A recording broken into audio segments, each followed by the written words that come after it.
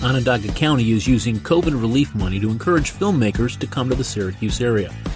The owners of the Skyline apartment complex amassed more than $43,000 in unpaid bills for Syracuse police officers. And a Syracuse high school student wins a major national boxing tournament. This is your Syracuse.com flash briefing for Thursday, July 15th, 2021. I'm George Owens.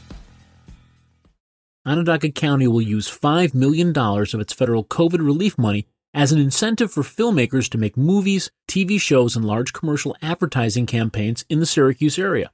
On Wednesday, County Executive Ryan McMahon outlined the eligibility rules for the incentive fund, which he first proposed in April.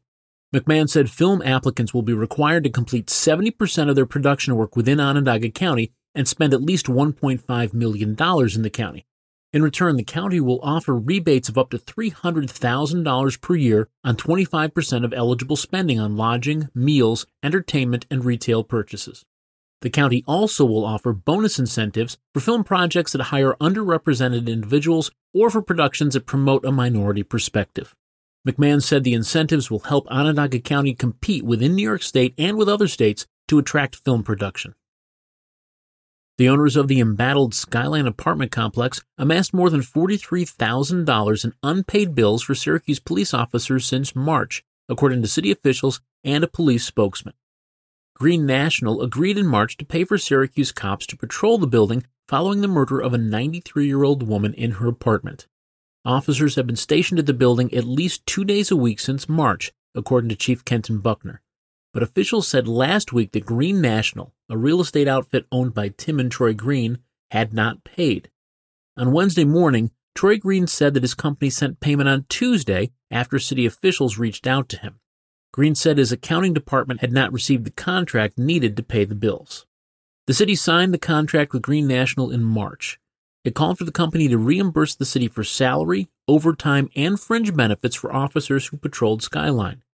The city has similar arrangements throughout the town, most notably with Syracuse University, where SU pays for cops to handle dome traffic after games. Amir Anderson, a rising senior at PSLA at Fowler, was crowned the Junior Olympics youth boxing champion in the 165-pound class Tuesday night in Lubbock, Texas. The 17-year-old Anderson defeated Ethan Tillman of Red Oak, Texas, in the finals after Tillman's corner stopped the fight in the third and final round. Tillman had taken 2 standing 8 counts before the fight was stopped. The win caps a trio of major titles for Anderson, who has also won the Silver Gloves and the U.S. Championships. He won silver at the Junior Olympics in 2019 and vowed to come back the following summer and win the crown. That plan was foiled by the COVID pandemic, however. Anderson is the top-ranked 165-pound youth boxer in the nation.